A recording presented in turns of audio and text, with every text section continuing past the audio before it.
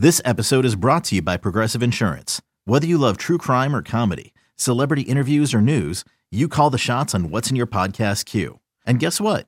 Now you can call them on your auto insurance too with the Name Your Price tool from Progressive. It works just the way it sounds. You tell Progressive how much you want to pay for car insurance, and they'll show you coverage options that fit your budget. Get your quote today at Progressive.com to join the over 28 million drivers who trust Progressive. Progressive Casualty Insurance Company and Affiliates. Price and coverage match limited by state law. You could spend the weekend doing the same old whatever, or you could conquer the weekend in the all-new Hyundai Santa Fe. Visit HyundaiUSA.com for more details. Hyundai, there's joy in every journey. Another day is here, and you're ready for it. What to wear? Check. Breakfast, lunch, and dinner? Check. Planning for what's next and how to save for it? That's where Bank of America can help. For your financial to-dos, Bank of America has experts ready to help get you closer to your goals. Get started at one of our local financial centers or 24/7 in our mobile banking app. Find a location near you at bankofamerica.com/talktous. What would you like the power to do? Mobile banking requires downloading the app and is only available for select devices. Message and data rates may apply. Bank of America N.A., member FDIC. This is Pax What She Said. Now, here's Perry Goldstein and Maggie Loney. So let's flip it and talk about the defense, because there's some good and bad with the defense that I know we'll get into. And I think we could talk about the offense for a long time, because this is what we've waited for. So, obviously we'll have a full preview show of the Titans, but Derrick Henry's coming to town. It's cold. Obviously he was a non-factor the last time these two teams played, but Tony Pollard had himself still a really productive day. And the run defense is just not what it needs to be. The defensive line, to me, feels non-existent at this point. Yeah. Okay. So I think we also talked about this in our preview show, saying like you just lost Rashawn Gary. Preston Smith is like really only the guy. Kenny has been a little quiet. Yeah, quieter than we would have liked. And so this game was really going to be on the Packers secondary to come up with the big plays. And while they did allow some big plays, they also created some big turnover plays, obviously. So again, I think it's going to be one of those things where, coming in, like the weapon that the Titans have is Derrick Henry. So are you going to stack the box like, you attempted to do against Tony Pollard, but couldn't? Tony Pollard's obviously a very different back. I think he's smaller, he's speedier, like he can turn the jets on. Derrick Henry is just big and cannot get taken down. Like tackling is going to be number one here. Not great. A lot of Tony Pollard getting into that second level, and, tackling is still an issue for this team. I did like a lot of what Joe Barry did with moving guys around, trying to use the linebackers, right? That he used Rudy Ford as a spy a little bit on some run plays, and Rudy Ford was able to make so many plays in this game. But unfortunately, your Jerron Reeds, your Dean Lowrys, your Devontae Wyatts, they're just not stepping up in the run game. They're big bodies and they're getting pushed around by opposing offensive lines. And it's a lot to ask of the secondary. Again, they I think looked like they had much better communication in this game. They were able to hand off routes. We'll talk about Savage in the slot in a second, but yeah, I mean, the Cowboys offensive line was able to get some huge holes for their running backs, and that is very alarming.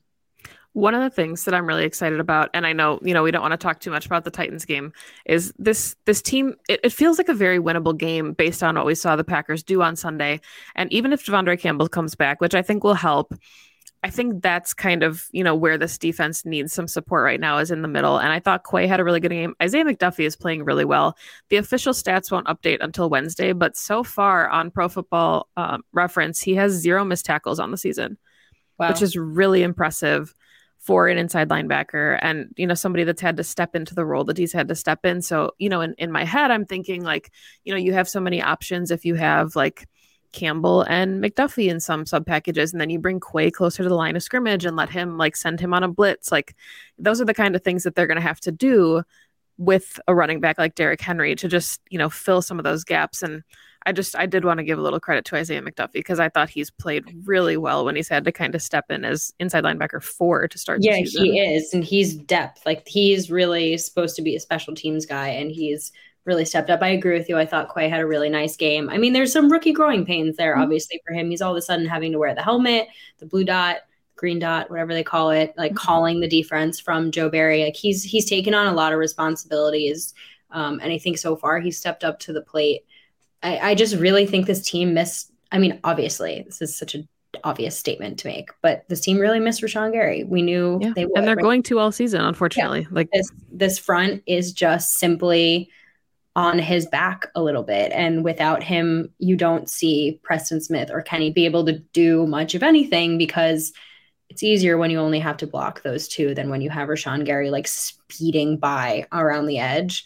So I did notice it despite the win. I think I tweeted this out as well. Like, we're not talking about the lack of pressure enough and how different this team is. I think the really big play that it looked like Jair got beat by CeeDee Lamb on towards the end of the game is like the perfect example, right?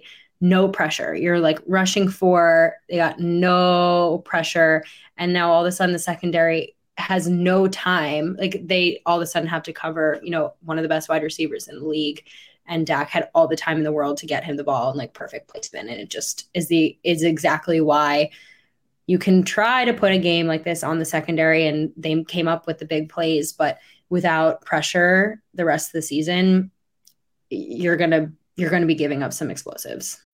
When you need mealtime inspiration, it's worth shopping Kroger, where you'll find over 30,000 mouth-watering choices that excite your inner foodie. And no matter what tasty choice you make, you'll enjoy our everyday low prices, plus extra ways to save, like digital coupons worth over $600 each week. You can also save up to $1 off per gallon at the pump with fuel points. More savings and more inspiring flavors make shopping Kroger worth it every time. Kroger, fresh for everyone. Fuel restrictions apply. Yeah, and I mean, you see, the results when, Jair had a really nice PBU on CeeDee Lamb when they tried like the quick slant, and he blew it up. But when you watch those plays live for the CeeDee touchdown, it was like 5 seconds that he was able to just stand in the pocket, and it was stonewalled. Like, he had all the time in the world to find his receivers, and it's just a lot to ask your secondary to cover like that. But I did appreciate Joe Barry. We talk about things being too little too late. So thankfully it wasn't in this instance. Moving Savage, getting created. Savage blitzed, I want to say at least like 5 times. So if that's how they have to handle this without the Rashawn Gary pressure, is to send, their DBs and get creative and send an inside linebacker occasionally, like, whatever you have to do to create some type of pressure. Because in one of those instances, Savage got close enough to Dak that he stepped into Kenny Clark. So if they can just, get really creative with some of these pressures, that's how they're going to have to do it, because Rashawn's not coming back. There's no way to just replicate what you're missing now with him. Exactly. I agree. Let's talk about secondary, because there was a lot of changes, right? Yeah. Every package had a difference. So you had Amos kind of playing that like hybrid role, which I love. I love for him. I mean, he's so good at it. You had Savage playing in the slot, and Rudy Ford coming in at safety, but then in, I think, dime, they moved Savage back to safety. They brought in Keisean Nixon in the slot. So a lot of moving parts. I think for a first game of basically an entirely new base secondary, they played quite well. Like I said, I really thought that like communication and route passing off looked smoother. Savage is still an enigma to me. I think what my takeaway from this is, when you put him in the position that he's in, close to the line of scrimmage, I think he's a better playmaker, right? He can use his athleticism to try to make plays on the ball. Is he still kind of a poor tackler? Yes. Is he still getting a little bit whiffed on sometimes? Yes, but at least he's not, last line of defense in the open field when that happens. And 2, I thought he just played with a lot more confidence. Like, he looks more comfortable there, which might be, it's probably a huge part of it, right? He played majority, I think, slot corner in college. It's where it's kind of, I guess, his bread and butter.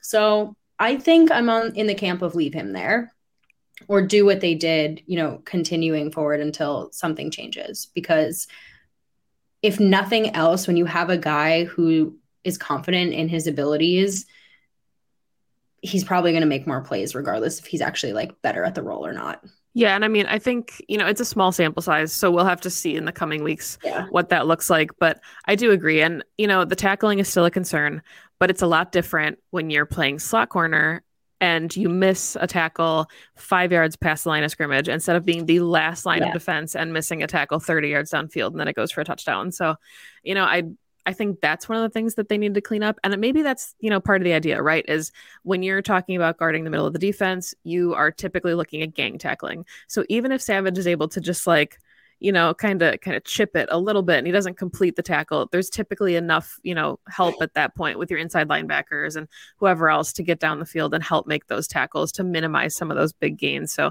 I did like it. I'm curious to see them do more of it. And, the Titans are kind of a decent run at this on Thursday because their wide receiver core is not that special. I mean, they actually are putting up less points per game than the Packers are, which seems impressive when you think about how little points the Packers are putting up on the season. So I want to see a larger sample size, but I did appreciate Joe Barry for getting creative with a lot of his pieces on Sunday. Yeah, only took a season-ending injury and 10 weeks into the season, but we'll take it. 2400 Sports is an Odyssey company.